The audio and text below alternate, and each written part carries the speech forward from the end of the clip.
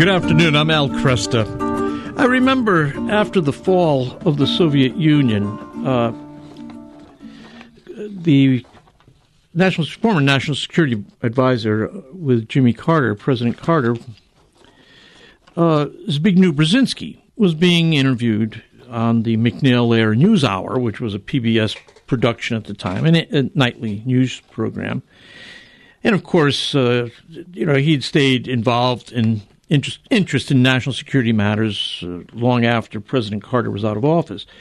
But either McNeil-Lehrer asked him, why did the Soviet Union collapse? And I found it interesting that he talked about Soviet-style communism. Now, at that time, everybody was saying communism has fallen. And with that little phrase, Soviet-style communism, he alerted me to an incredible fact, which is communism didn't end with the collapse of the Soviet Union. And we're seeing that in spades right now with, of course, the People's Republic of China. Joining me to discuss victims of communism is Ambassador Andrew Bremberg. He is president and CEO of the Victims of Communism Memorial Foundation. He's previously served as the representative of the United States to the Office of the United Nations and other international organizations in Geneva, and prior to that work at the UN, he served as assistant to the president and director of the Domestic Policy Council for the Executive Office of the President during the Trump administration. He previously served as policy advisor and counsel on nominations for the office of Senate Majority Leader. He's a graduate of the Franciscan University of Steubenville and received his law degree from the Catholic University of America. Ambassador Bremberg, good to have you with me. Thanks. So great to be with you, Al. Thank you for having me. Tell us, first of all, about the organization Victims of Communism and a little bit about its history and how you ended up there. Yeah, well, we are a education nonprofit that was actually chartered by Congress back in 1993 at the end of the Cold War, as you were just describing, at the fall of the Soviet Union, meant to help memorialize the more than 100 million victims of communist regimes over the last century. Since that time, we, as an organization, erected a physical memorial statue here in Washington, D.C., not just blocks from the nation's Capitol building, dedicated to all those victims, and has since developed an education program to help educate Americans about communism, as well as research programs that do active research on communism still in place today. And then lastly, our latest development has been just this summer in June, we opened the first of its kind Victims of Communism Museum here in Washington, D.C., just 2 blocks from the White House. And as you mentioned, I joined Victims of Communism last year when I left government after serving as an ambassador to the UN, where I got to see quite up close and personal the challenge posed by communism today. Yeah. It struck me for many, many years now how strange it is that when we think of the horrors of the 20th century, it's Hitler and the Nazis that normally comes to mind first, and certainly terrible anti-human administration there and regime. But the victims of communism far outweigh the victims of Nazism, don't they? On a sheer numeric scale, absolutely. I mean, thankfully, the Nazis were defeated, relatively speaking, as quickly as they were in World War II, and that ended the death and horror of Nazism. Yep. But unfortunately, communism then ruled half of Europe, Russia, and even most of Southeast Asia, including China, for decades afterwards. So the type of murderous ideology that was in place there continued on for decades and decades, long past the end of World War II and the end of the Nazis, and unfortunately is still present in China today. Yeah. You, again, worked in international affairs as ambassador to the Office of the United Nations and other international organizations in Geneva. Tell us a little bit about the difficulty of the United States' difficulty of making its case when it's face-to-face with ongoing resistance and refusal from regimes like that of Xi Jinping in China, in Beijing? So, I mean, this is the biggest challenge the United States faces today. Is the challenge of the Chinese Communist Party in a growing, resurgent, and very aggressive Chinese government today that has a very, very different worldview, from not just from economics and security and geopolitics, but very basic, fundamental human rights. I mean, this was something that was quite clear when I worked in the UN context, where you have the Human Rights Council, you have the whole office called the High Commissioner for Human Rights, and where China works, in a very astute way to change the nature of human rights. And when I was there, it was very clear. A decade ago, prior to Xi Jinping becoming the current leader of China, China's kind of foreign policy in the UN setting, you could basically describe kind of more like a turtle strategy, where it would just kind of sit there. It didn't want to be looked. It didn't want anyone talking about it. It would hide in its shell. If you poked at it, it would snap at you, and that was it. Very defensive strategy. But as a lot of people have talked about now, they're kind of wolf warrior diplomacy.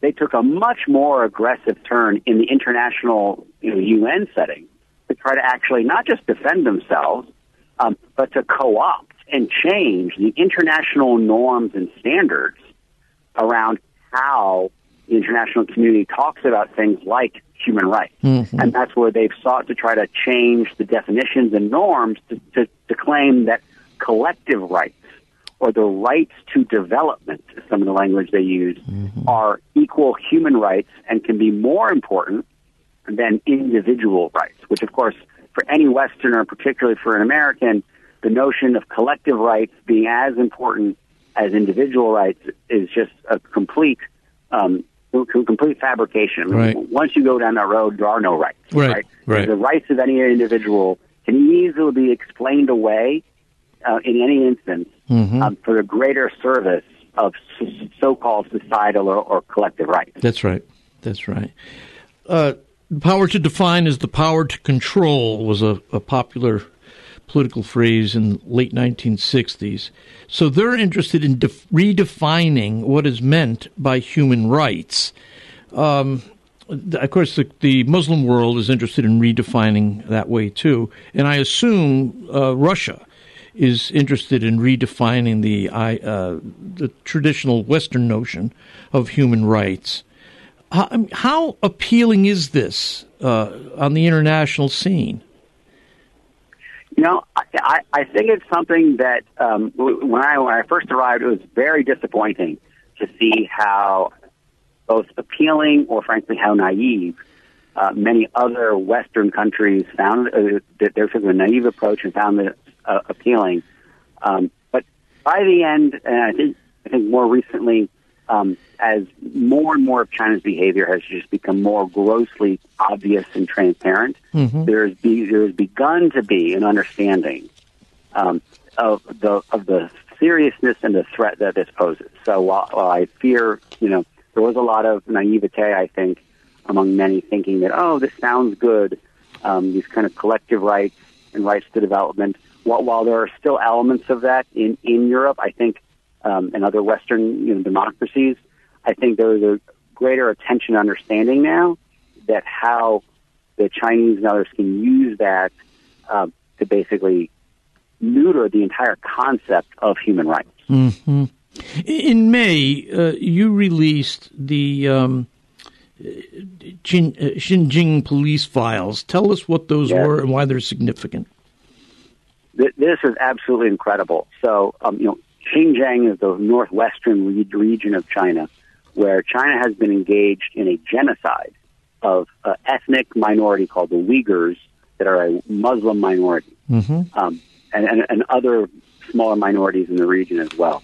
And by labeling it a genocide, and to be clear, the United States State Department, both at the end of the Trump administration and under the Biden administration, have labeled what they're doing a genocide. But not enough action has taken place. Other countries have not formally labeled it a genocide, and the United States government has not yet taken sufficient action to address these, this genocide, these gross crimes against humanity. Today, upwards of 2 million people are held and detained in concentration camps in northwestern China. the police files that we released in May was a extraordinary, first of its kind hack of Chinese police state computer systems, where a hacker, we were not the hacker, okay, but a hacker hacked tens of thousands of documents off of these computers and delivered them to our foundation.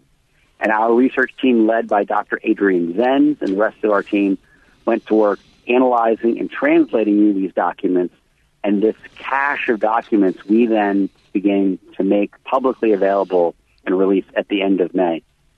This trove of documents was just truly astonishing. I mean, it showed in clear, not black and white and color photos. Yeah.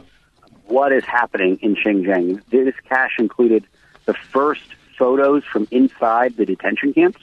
This included internal security documents laying out their security protocols for how they detain people, as well as spreadsheets that contained hundreds of thousands of individual people that had been processed through and either detained or examined for detainment in just 2 counties out of the entire region. Wow. That made clear that all the previous estimates of between 1 and 2 million people had been detained were clearly accurate to conservative estimates for how many people had been detained in Xinjiang. And, of course, all of this is under the context of China has been lying to the international community, saying that what's happening is just what they call vocational education training. That's been their big lie. When this story first came up, 4 or 5 years ago, their first lie was nothing was happening. Then when satellite images were shown of what are these brand new, massive, prison-looking like compounds, they had to shift and said, oh, those are our vocational education training centers. Okay. And these documents now show that no vocational education center looks like this on the inside in terms of the security protocols, the specific description of the types of guns used, and how they will make sure they maintain security both from internal escape attempts or any potential external threats to the compound, as well as leaked and never-before-known speeches by senior CCP officials and government leaders directly to the officials in Xinjiang saying, we know you're under-resourced and overcrowded. You're doing a good job. You need to keep doing it. We'll provide you more resources. So one of the quotes in one of these amazing speeches was, get a security incident. Andrew, I've got to cut it off because the music's coming up. How do people get in touch with you?